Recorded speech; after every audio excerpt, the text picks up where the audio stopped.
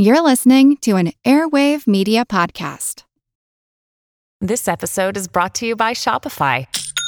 Forget the frustration of picking commerce platforms when you switch your business to Shopify, the global commerce platform that supercharges your selling wherever you sell. With Shopify, you'll harness the same intuitive features, trusted apps, and powerful analytics used by the world's leading brands. Sign up today for your $1 per month trial period at shopify.com/tech, all lowercase. That's shopify.com/tech. Mom deserves the best, and there's no better place to shop for Mother's Day than Whole Foods Market. They're your destination for unbeatable savings, from premium gifts to show-stopping flowers and irresistible desserts. Start by saving 33% with Prime on all body care and candles. Then get a 15-stem bunch of tulips for just $9.99 each with Prime. Round out Mom's menu with festive rosé, irresistible berry chantilly cake, and more special treats. Come celebrate Mother's Day at Whole Foods Market. Can I get 2 spring salads with chicken to go? Salads with chicken to go. 2 hamburgers and a milk, please. Yeah, do you guys have any milkshakes? We do. We'll hear how these people are feeding their brains in just a moment. I'm Molly Bentley. And I'm Seth Shostak, and I'm feeding my brain with this crossword. It's supposed to boost your brain power, you know. All right, 6-letter word for adept. 6 letters, A-D-R-O-I-T. That's 6 adroit. All right. Crosswords can strengthen our cognitive function. In other words, the workings of our brains. 21 across. 5-letter word for accelerated. But there may be quicker methods. Got it. Rapid. Down the line. We're expected to get really small probes that we can stick deep inside the brain and connect to individual neurons. 6-letter word for android. You know, go right inside the brain. C-Y-B-O-R-G. Got that. Once they can do that. Once we can do that, we can start making a replica of the brain out in the computer world. Then you store your memory outside your head. Where the computer's essentially got a nerve-for-nerve replica of what's inside your head. 8 letters for intelligent and aware. S-E-N-T-I-E-N-T. Sentient. Got it. So that's where our brains are headed. But first, let's take a look at where they've been. Rather, how we got our big brains. Remember this scene? And you want whipped cream? Yeah, I'm going to have to take whipped cream on that. Okay, and whipped cream. And it intrigues Bill Leonard. Yeah, I'm Bill Leonard. I'm the chairman and professor of anthropology at Northwestern University. He sees our modern diet as an improvement on the past. And we have cherries I can put on top too. Maraschino? It's brain food. One of the things that really distinguishes us as humans from our primate relatives is the fact that we evolved and are adapted to diets that are very high in quality. They got seafood, Mongolian, Chinese, Japanese, Californian, whatever that is. That means that they're very rich in both calories and nutrients, much more so, say, than a chimpanzee or a gorilla. This stuff looks good.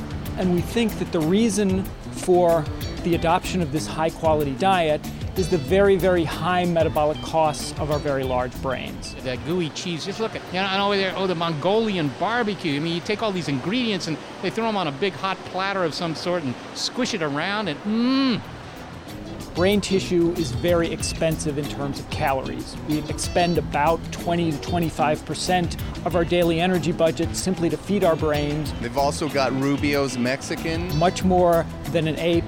And a steak joint. At about 8 to 10%, and substantially more than other mammals at about 3 to 5%. Hey, Cinnabon! Cinnabon! Now, you said high-quality food. I think some nutritionists might debate that point with you, whether or not the big cheeseburgers and sodas are high quality. High quality, I'm talking about in a real evolutionary ecological sense. And when you look at the history of our species, for most of our evolutionary history, the biggest problem that we had to deal with was not getting enough food rather than getting too much. Consequently, what we see as important in human evolution is innovations over time that allowed us to improve the quality of what we were eating and become more efficient at extracting those calories from the environment. Yeah, there's just too many things to choose from, and I kind of want it all. So I think we need to, adopt hunting and gathering strategy. and it's important because it is a fundamentally more effective way of extracting calories from the environment. So I'm going to go get some pizza and a couple of burgers over that way. Yeah. And why don't you head over to the Mongolian barbecue place? Hunting and gathering is fundamentally a divide and conquer strategy where you send a portion of your population out with a search image for one type of food, meat, animal material. All right, you go get the pizza? With the other half of the population going out largely after vegetable material. And I'll go get the cheese-covered broccoli fried? Which is low risk, but lower on average in nutritional quality. Ultimately then bringing those resources back to a home base to be shared amongst the group. But Bill, why is it that our brains need so much power to run? Our brains need so much power in large measure because of the way that they use blood and the way that they use oxygen. The neural tissue requires vast amounts of blood and oxygen, about 16 times more than skeletal muscle tissues. Therefore, having those big brains and having the high metabolic costs of those brains means that a large chunk of our daily energy budget is being allocated to feed the brain. Now, isn't this a chicken or egg question of whether or not the brains got bigger, so then we were able to adapt ourselves to a changing environment and maybe plant or hunt or gather whatever we need to do, or is it that we did that which allowed our brains to get larger? Yes, this is the fundamental conundrum. Which came first, the better quality diet or the bigger brains? It's a difficult question to answer, particularly in the archaeological and evolutionary record where our level of resolution on these things is not that fine-grained. What I will say, however, is that I do not think that diet alone was the single driving force for bigger brains. Rather, I think it was a necessary precursor. That is, it was the fuel that supported the evolution of bigger brains, but there were other factors at play.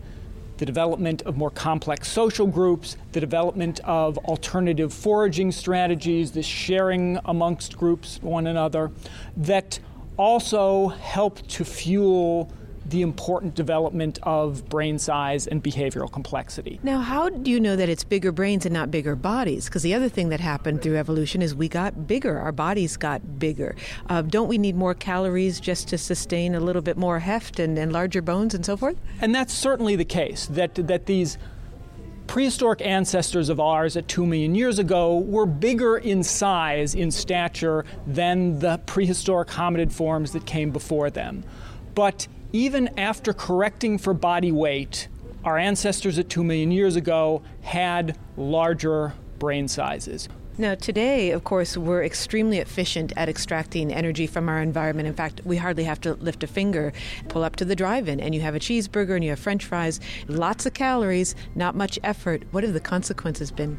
Well, you could arguably say that in our modern world, we are victims of our own evolutionary success. We have become too efficient at extracting calories from our environment. That is, the relative cost of getting how many calories we need is relatively little. Some nutritionists have gone as far as to say that we actually live in modern times in obesogenic environments where calories, high-calorie foods, high-fat foods are in abundance, and environments where the amount of activity and energy that is needed to procure those foods is so low as to tilt the balance of energy in versus energy out in a positive direction, leading to an excess of calories and, over time, an excess of people. Why aren't our brains just getting bigger, though? If we're putting all these calories, if we're super efficient now at bringing in the calories, shouldn't the human brain be evolving at maybe a quicker rate? The human brain could, in theory, be evolving at a faster rate. The problem is, however, that there are constraints associated with getting a big brain. One of the problems, of course, is getting that big child with the big brain through the birth canal. And one of the things that we know has already happened in human evolution is that modern human moms actually give birth to babies that are relatively underdeveloped for their age. We say we give birth to altricial young, meaning that they are relatively more dependent and relatively underdeveloped for their age, essentially. Why did this happen? We think it's an accommodation to allow for the passage of babies through the birth canal and still allow for ever greater development of brain size. Essentially, what we see in human infants is that the rapid brain growth that typically is only seen in the womb is now extended for a year to a year and a half postnatally. Well, if this is all brain food, if this is all to serve the brain, why can't we just think these extra calories off? Why can't we burn them off with thinking? I've tried that. It doesn't work. You actually have to get on a treadmill or get on your bike. But why doesn't it work that way if it's all going towards the brain? Well, a large chunk of it is going towards the brain, but a lot of that is maintenance costs. And remarkably, the number of extra calories that you use, doing calculus problems, for example, as opposed to just sitting there and watching TV, is not hugely different. Do you burn calories doing calculus? You burn a few extra calories thinking. You would burn more calories if you were doing calculus while you were walking on a treadmill. And that's because even though the brain consumes energy at a much more rapid rate per pound or per gram, say, than skeletal muscle tissue, we have much more muscle tissue in our body than we have brain tissue. As a consequence, if we really want to up the total number of calories that our bodies need, the best thing to do is move those big muscles. Oh, you know what? Before we go, I got to get something for dessert. I mean, we got to get the Cinnabon or something. Cinnabon? Oh, hey, but Gary, it looks like they're closing over there. Oh, man, they're closing down. I'm going to go get it really quick, okay? The big muscles of the legs and the big muscles of the arms. Run, Gary, run.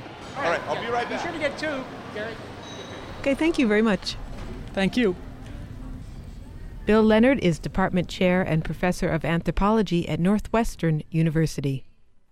IQ tests through time, France, 22,000 BC. Okay, Grog, how many rocks? Good. Which rock is smooth, which is sharp? A stick is to a tree as a wheel is to a... Oh, sorry, no wheels yet. Fire, hot or cold? 100%. You're a genius, Grog. So, according to Bill Leonard, I've justified maxing out at the food court. With each bite of that sweetly sticky Cinnabon, I'm grooving to the flow of human evolution, feeding the brain, making it bigger, so that human beings can put those superior-sized cerebellums to good use. I am too smart. I am too smart. S-M-R-T. I mean S-M-A-R-R-T. Yes, our bigger brains are what separate us from other creatures in the animal kingdom. At least it's a big brain theory. But it's not just brain size that makes us who we are. In his book, Human, the Science Behind What Makes Us Unique, Michael Gazzaniga points out what any good office assistant knows: organization of your materials is key. But the leading neuroscientist and the director of the University of California, Santa Barbara's Sage Center for the Study of the Mind, Dr. Gazzaniga says scientists don't yet know enough about the human brain to say just why we're special, if indeed we are. But Seth wondered, couldn't it just come down to the numbers? Mike, we have something like, I think it's like 100 billion nerve cells. I remember that number because it's, more or less the same as the number of stars in the Milky Way galaxy. So clearly, just the number of neurons must have some influence on our ability to be cognitively adept. It must. And then when you consider the interactions of those neurons, each neuron can have 10,000 connections. So the connectivity patterns of a vast number of neurons like that has got to explain some of our unquestioned cognitive superiority in every way to any other animal on Earth. And the question is, we see these things and we can count them and we know them, but how it does it is not at all clear. Yeah, well, clearly, okay, it has some influence. It's not the whole story. I mean, the blue whale has a larger brain than we do, and certainly than I do, but I doubt that a blue whale could beat me at chess. Got to say, I've never tried it. Didn't Neanderthals have bigger brains than modern Homo sapiens? But they did. And as far as I can tell, their contribution to literature or science has been somewhat minimal. So what gives? It's just the organization?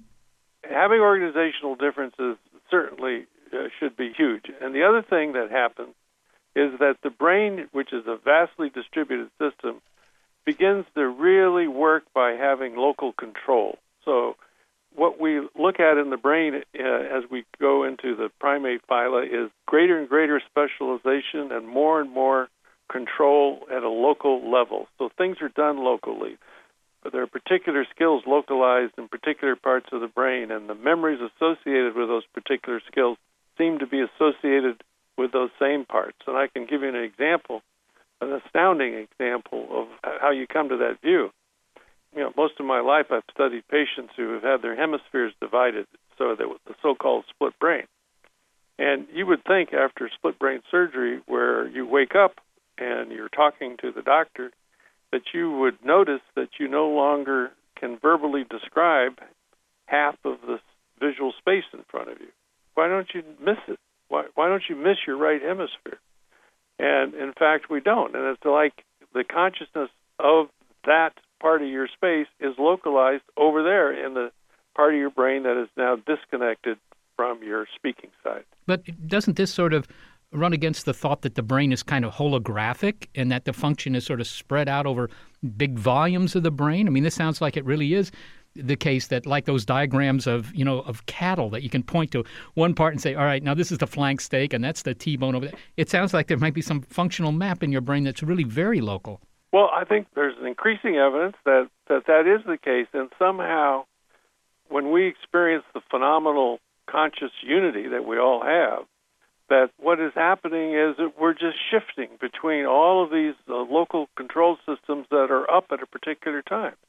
So that when one is up, that's what you're conscious about. When the next one is up, that's what you're conscious about.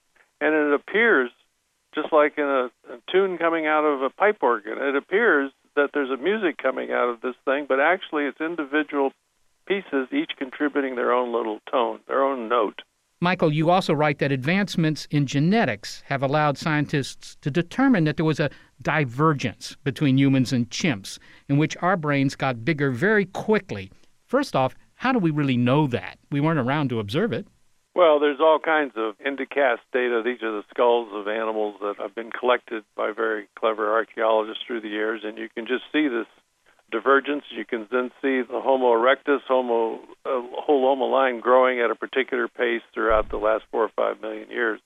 So there is hard evidence of the size changes through time. Hold it right there, and we'll return to Seth's conversation with Michael Gazzaniga in a moment. It's The Life of Brain on Are We Alone? With Wired Science, you can geek out all you want. It's a podcast for anyone obsessed with math, science, space, biology, or technology.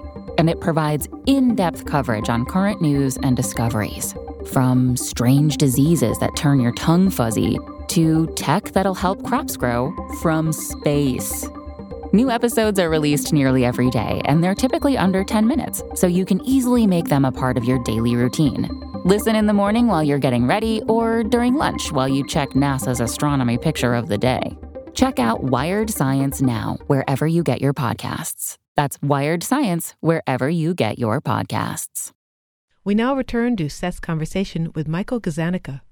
This still sounds as if there's really a very strong continuum from non-human apes to the brains of Homo sapiens sapiens. So, at what point do you say, well, look, we really are different than they are in a way that's, worth stating?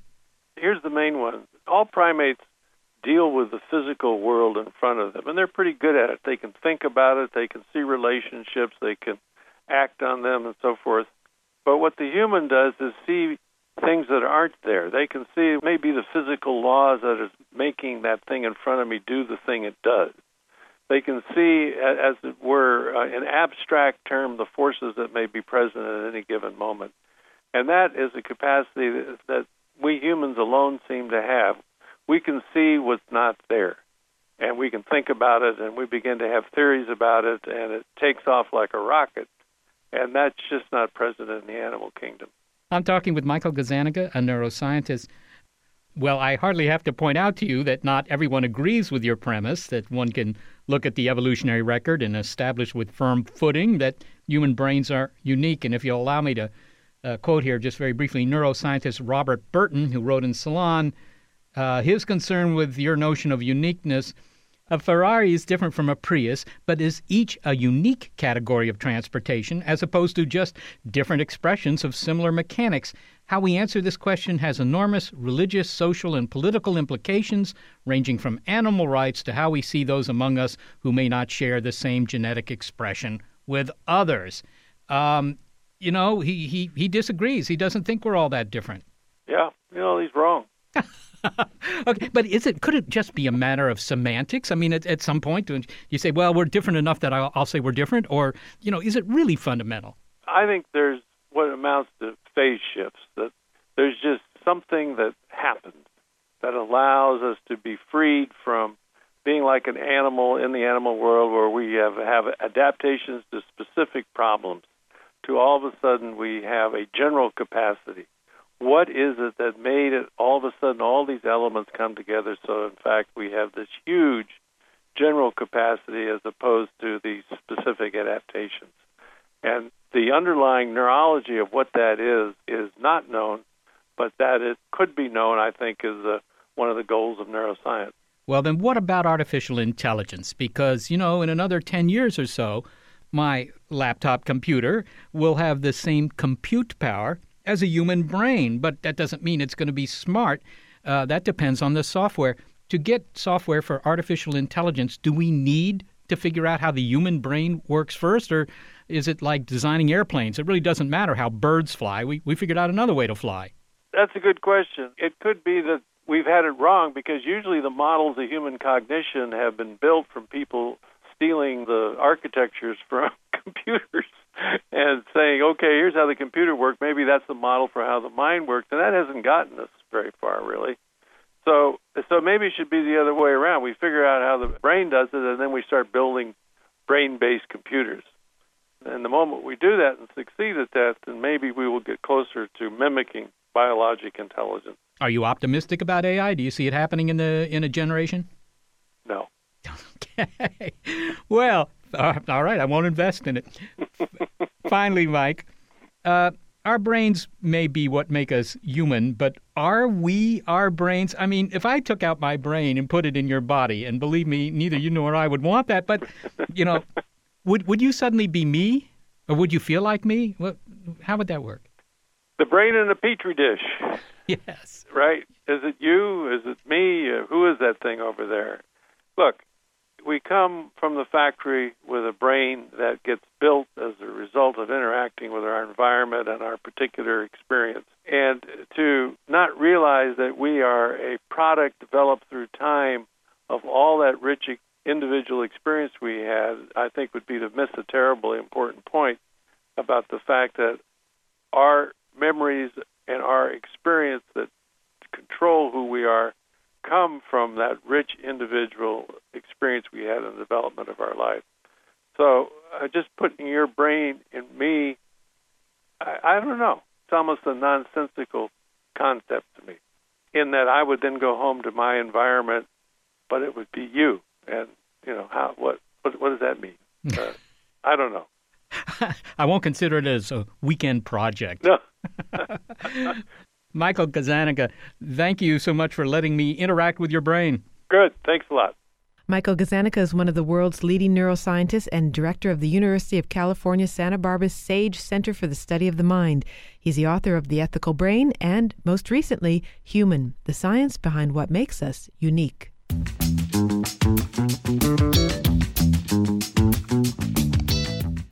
IQ tests through time, Greece, 500 BC.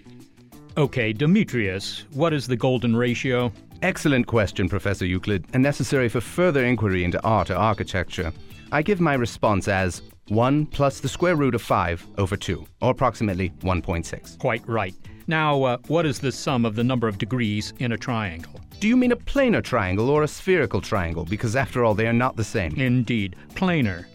Then I present my answer as 180 degrees. Excellent. And finally, Doric is to Ionic as Delphi is to... My considered reply is Piraeus? No, I'm afraid not, Demetrius. And as a result, your score is not sufficient to work at the Knossos Olive Oil Emporium, but perhaps you could join Alexander and march to India.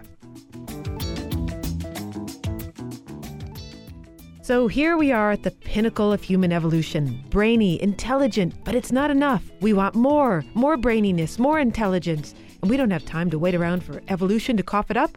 Use your tools and DIY. Do it yourself. Imagine where it might lead.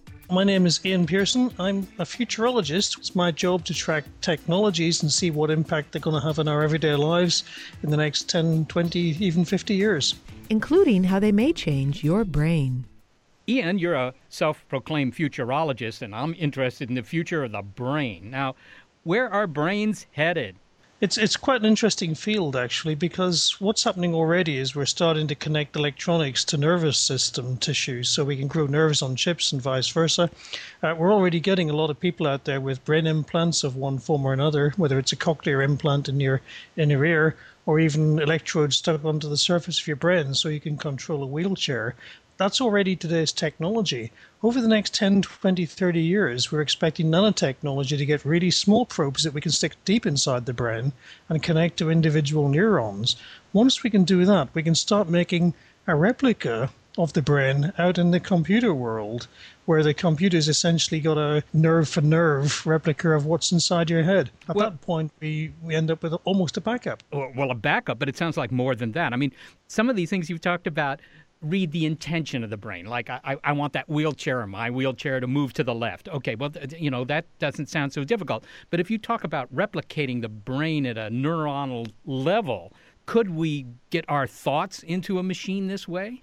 I think the way it's likely to happen is a very gradual one. I mean, already we're starting to see some very simple implants, and all they do at the moment is pick up very, very different signals so they can tell whether you're thinking left, right, up, down, or fire, or something like that. That's really quite simple stuff. When you get a lot more resolution, when you can get down to a small group of neurons, or even in the very far future, just an individual neuron, then we really can start making a replica of that neuron outside in the computer world. So if we can make a replica of any part of the brain, we can speed it up dramatically. And also, if we've got the nanotechnology probes inside, we can link what's inside your brain to the equivalent one outside. Well, you've predicted that human consciousness will be transferable to a computer by 2050. That's not so long from now, 40 years away. Do you really think that's possible, given that we don't even know what consciousness is? You know, we still won't know what consciousness is probably in 2050, even after we've done this.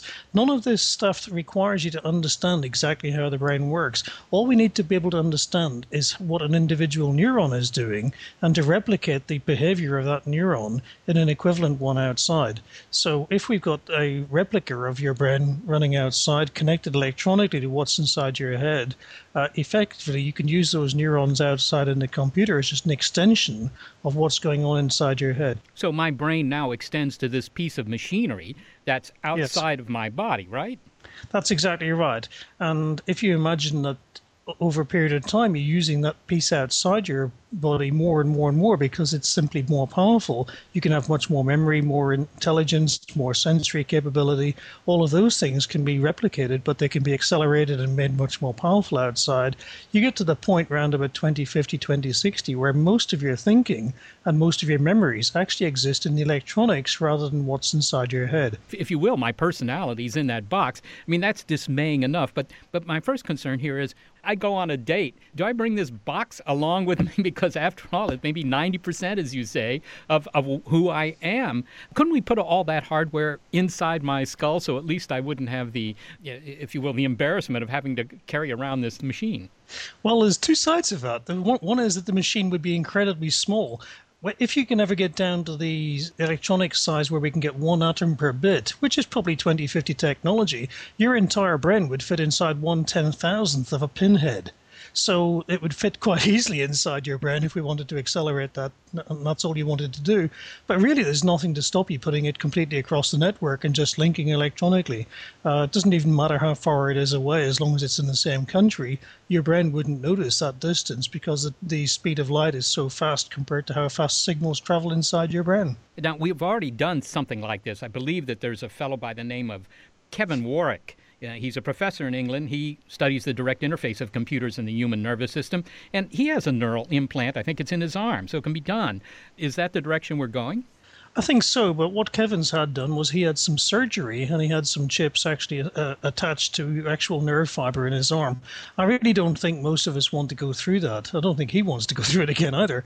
What I would imagine is you probably get an injection, probably into your arm or something, of a fluid which contains some nanoparticles. They would wander up to your brain and then they would connect to the neurons, and then you connect using those nanoparticles by radio to the outside computer. So your brain's effectively connected by radio to the replica brain outside. So if you get Alzheimer's and that part of your brain stops working so well, you just start using the memory that you've got outside. What strikes me are the timescales you cite here, Ian. You're talking about stuff happening by 2025, 2050. I mean, this is all this generation.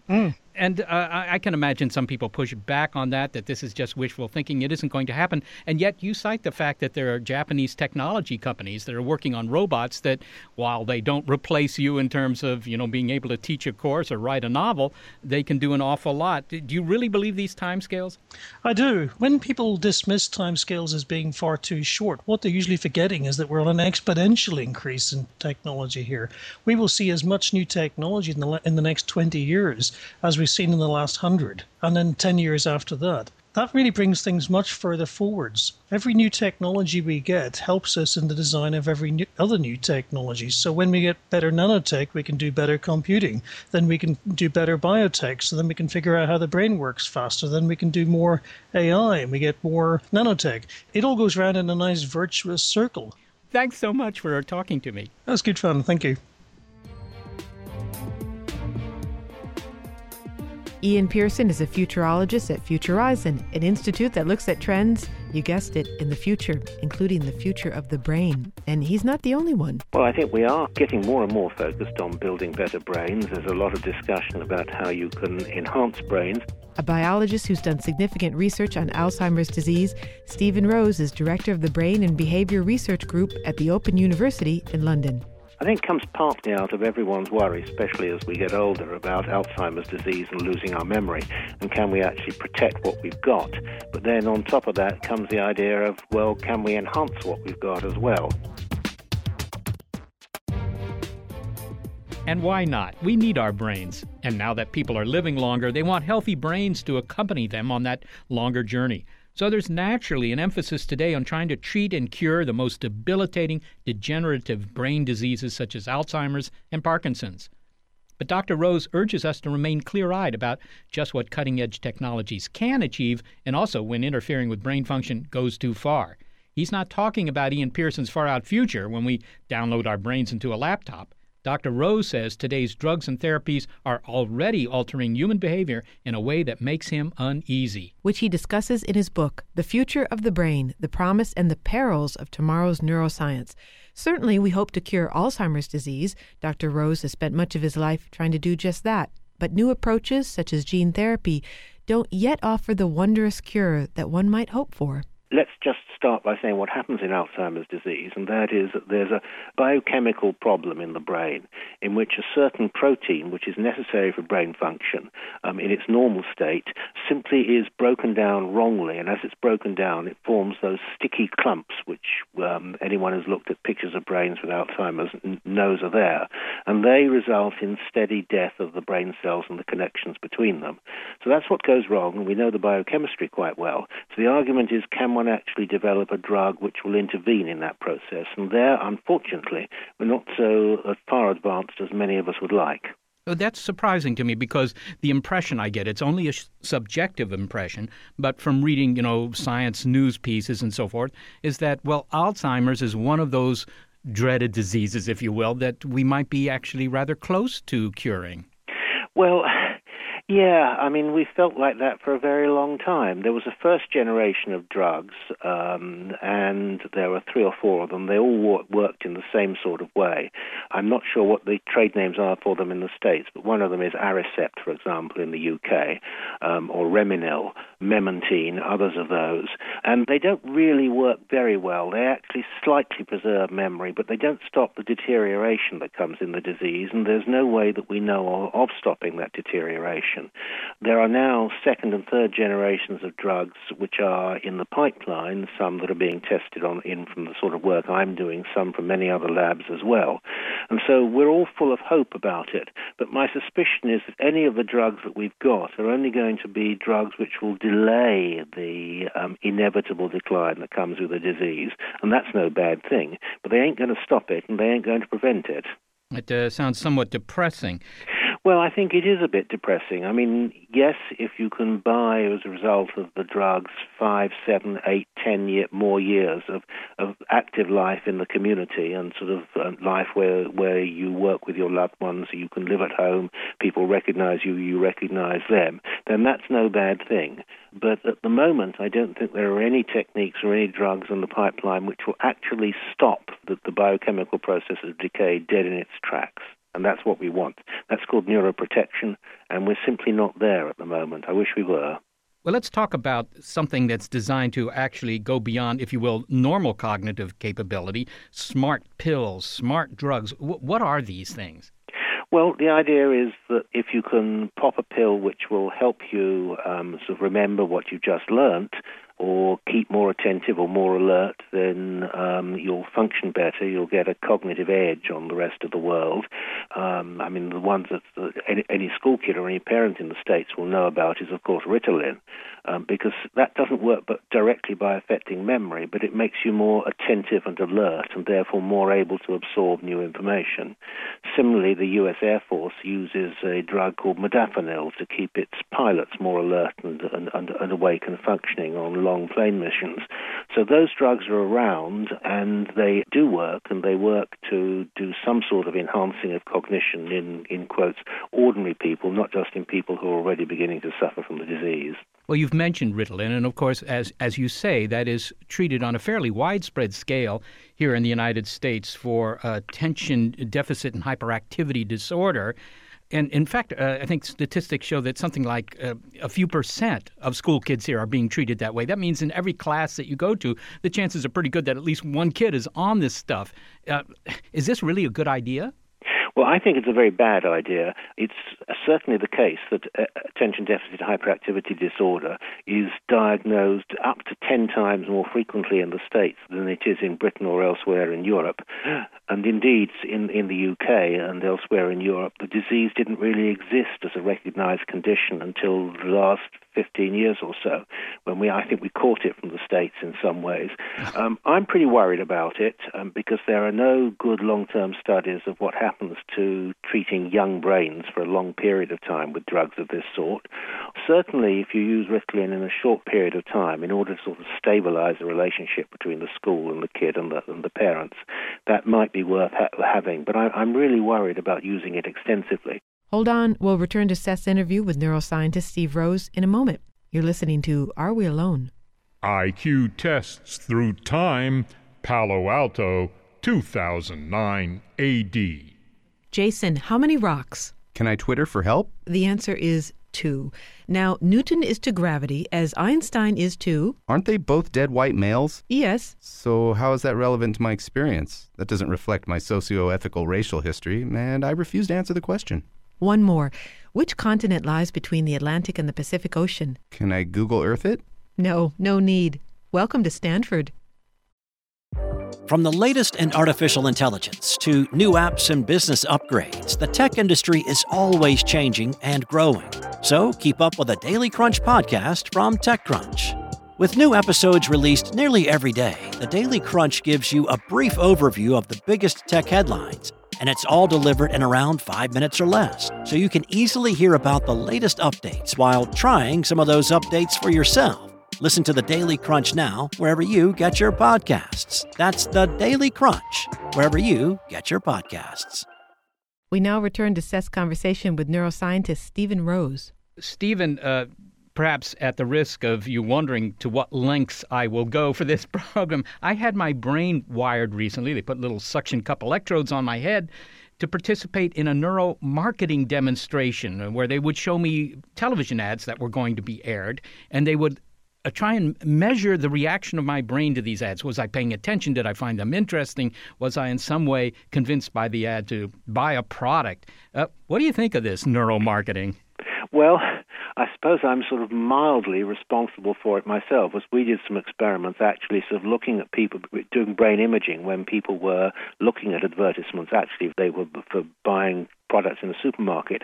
I wanted to do it because I wanted to test out people's memories for the products that they liked and which bits of the brain lit up when they were remembering things they liked to buy. But I got deluged by requests from marketing companies and ad agencies afterwards to try and sort of work with them as well, and I felt a bit uneasy about it. I think it's fashionable. I think you can tell a lot about the way the brain works, and you can certainly tell which bits of the brain are going to light up when you see one sort of advertisement rather than another. I'm not sure if it tells the ad companies any more than simply asking people about it, but it clearly makes them feel good to see brain images like that. And brain imaging itself is something, of course, which is hugely exciting. Nearly everyone, not just neuroscientists, have seen those amazing color pictures of different bits of the brain lighting up. What worries me about it is whether it's being used predictively. Again, there are claims that you can use it in court, for example, to detect potentially whether someone is lying, whether they've committed a murder or haven't, whether they are, as one US website says, whether they're terrorists or have terrorist thoughts or been to terrorist training camps. So you use it as a sort of an alternative to a lie detector technique. But many of us involved in brain imaging, I think, are very, very worried about the ways in which it's being interpreted. Well, my comeback to that would be, could they actually do that? Could they actually make that work? I mean, even aside from whether they should, could it in fact tell you whether somebody was criminally guilty of something? Look, I think a lot of brain imagers think it's snake oil, but it's being sold quite heavily. It's being used already in the courts, in one case in India, in a couple of cases in the States. And the truth is that even if it's snake oil, then if it is used, people will be inclined to believe it. And it's yet another weapon in the armory, I think, of state control. And I feel, remember, I come in Britain from a society where which are the most surveillance-oriented society in the world. I live in London, and I reckon I'm caught on CCTV cameras probably 40 times a day. We have huge DNA fingerprint banks for something like 4 million, including a lot of kids.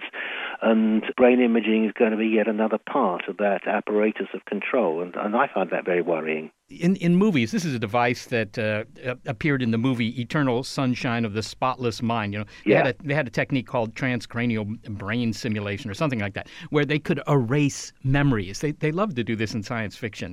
They hold up some device in front of you, and suddenly you've forgotten everything that's happened in the past 2 hours. Can scientists actually do this, or anything remotely like it? Well, they can't do it the way they did in that marvelous movie, which we all enjoyed enormously, I think, not by clapping some electrodes on your head, because they're not focused and precise enough, though transcranial brain stimulation is a technique which is coming down the road.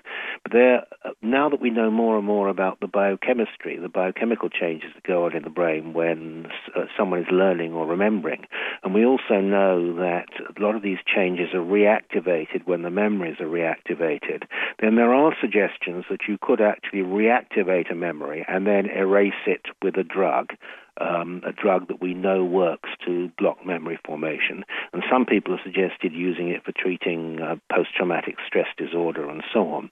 I think it's already been tried in humans, not very successfully, but it is a technique which is being tried out in the lab on animals at the moment, and there was even a paper suggesting this just a few weeks ago in Science. Then in the future, suppose that we really do finally understand enough of how the brain works that we can change our mental processes. And imagine I'm born, a generation or two or three down the line. I'm technologically enhanced. Half of my brain might be new wiring, or maybe it has an implanted chip, or some sort of drugs are put into me. Am I still a human, or have I, become a different species? I mean, what does this imply about our humanity? Well, there are a lot of people who argue that you would become what's called a transhuman in that sort of way, and there are a lot of bioethicists, transhumanists who are very excited about the prospect. I'm a little cautious because I think there are limits to human ingenuity in actually achieving this. I think I'd be quite satisfied if a couple of generations down, or one generation down, one had solved Alzheimer's. Alzheimer's. One has solved some of the other terrible brain diseases like Huntington's and Parkinson's. And you had a situation where, in the words of the World Health Organization, you can not just add years to life, but add life to years as well, so that we could actually survive well into our sort of hundreds or 110s or whatever it might be, still fully functioning individuals. And that seems to me to be sort of as big a target as I'm prepared to aim at the moment. Well, Steven Rose, thank you so much for talking with me. I think I'll go off and do a few Sudoku puzzles.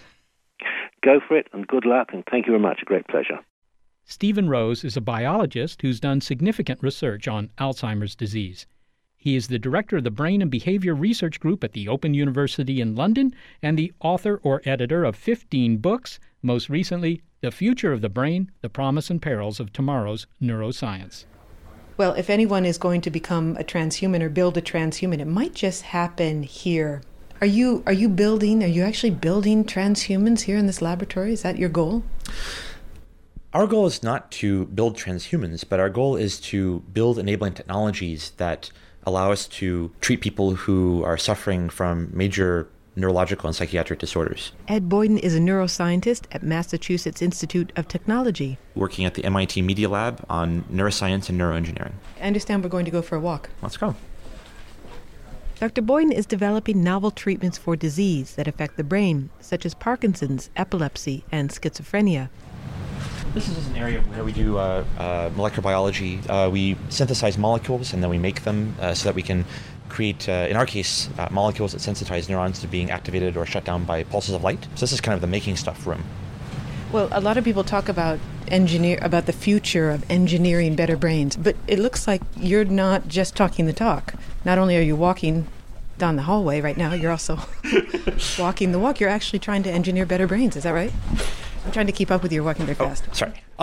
Well, there's a lot of brain disorders out there that we'd like to be able to treat.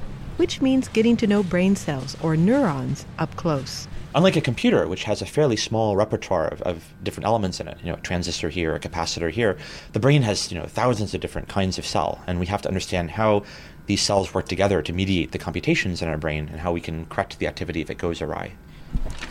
Well, this might not be as photogenic as it used to be because we put up all of the light-proof materials, but since we do a lot of work with light in the brain... There are a lot of signs here that say, danger, danger, danger. Why is that? Well, we're using a very, very bright laser here because we want to focus light upon individual cells to see if we can activate them and shut them down.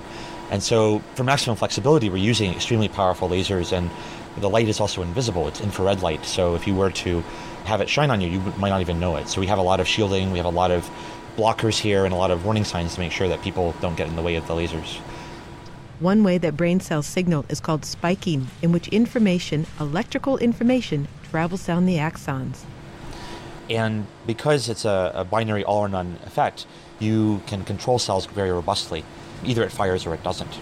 He's able to identify and target cells for specific diseases because many neural disorders are due to changes in particular regions or cell types in the brain. It's become clear, for example, that Parkinson's disease is due to changes in specific cells that make a modulator called dopamine that sit in the brainstem. Or that schizophrenia is clearly associated with changes in certain classes of inhibitory cells called interneurons in the cortex. The goal is to make those targeted cells in the brain create a protein that makes the cells sensitive to light. And in order to do that, we have to inject a virus into the brain. The virus carries the gene that encodes for this protein, the same way that our DNA and our genome encodes for the proteins that make us up. So, for example, a cell in our liver might express different proteins than a cell in our brain, and within our brain, different cells will express different proteins. We can take those regulatory sequences that make those cells unique, put them in front of our gene, and doing so, our viruses will turn on genes just in the cells of interest, the same way that our bodies do it automatically. The virus is common. 90% of people have it already, and it's been used in gene trials. It's also used in the natural world by organisms to convert light into electrical energy. Much like the molecules in our eye that turn light into signals that our brain can understand, we're putting in these genes that convert light into electrical energy in these viruses so that these neurons become light responsive. Okay, so the idea is not that the patient needs to stand under a blue light or a yellow light or whatever it may be to turn on these receptors in the brain. Mm-hmm. What we're doing is delivering light to a very, very local region deep in the brain. And to do that requires an implanted device much like a deep brain stimulator, except that it has an optical fiber instead of a an electrical carrying wire, and that allows us to turn on or off different targets deep in the brain. So for example, epilepsy is associated with uncontrolled oscillatory activity across the brain, large waves of activity that overcome the natural function of neural circuits in the brain. And it would be great if we could just shut down that circuit just for a short amount of time in order to prevent those haywire activity from propagating everywhere. So what we would love to do is to be able to put in some of these optical sensitizers that allow us to shut down neural circuits, put them just into the areas that are overactive, and to turn them off just at the time of a seizure. And when the person is not having those problems, then the device is quiescent and doesn't intervene with the brain. Dr. Boyden's work is representative of the future of neuroscience and neuroengineering. You can think of this as a hybrid between two other areas of existing biotechnology. One is gene therapy, where people are injecting viruses into the brain that alter the function of different cells in the brain. And one is electrical stimulation, where people put devices into the brain. This is kind of a hybrid of those technologies, except that we're using a virus that delivers an optical sensitizer into the brain, and then we're putting in a device that will deliver light just to those areas. Well, thank you very much. Thank you. Ed Boyden is a neuroscientist at the MIT Media Lab and is in the Department of Biological Engineering. Well, Molly, it sounds to me like his focus is on, curing the sorts of ailments that can interfere with brain function. Right. It's not about building cyborg humans. But, Seth, I suppose in the end that depends on what your definition is of what it means to be human. Well, indeed, that's always the case. But I kind of like the approach. It's sort of like maintaining your car. You can enjoy the car longer. Well, that's it for our show. We'd like to thank the cerebrally endowed Barbara Vance and Gary Niederhoff for their help with the program. And the SETI Institute, where scientists listen for intelligent life elsewhere in the universe. And to do that, we first need to understand how big brains evolved on this planet. Also thanks to the NASA Astrobiology Institute.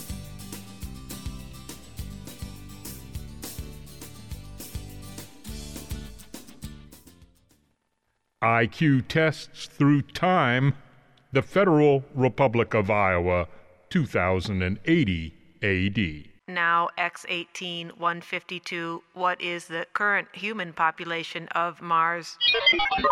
Good. Who is the commissar of the United Cyborgs? Affirmative. Silicon is to DNA as carbon nanotubes are to...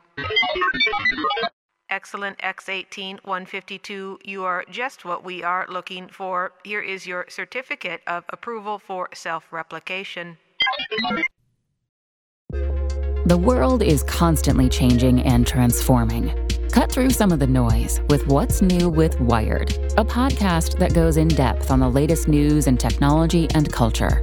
Their award-winning journalism will help you make sense of what's happening in the world. Listen to What's New with Wired wherever you get your podcasts. That's What's New with Wired wherever you get your podcasts.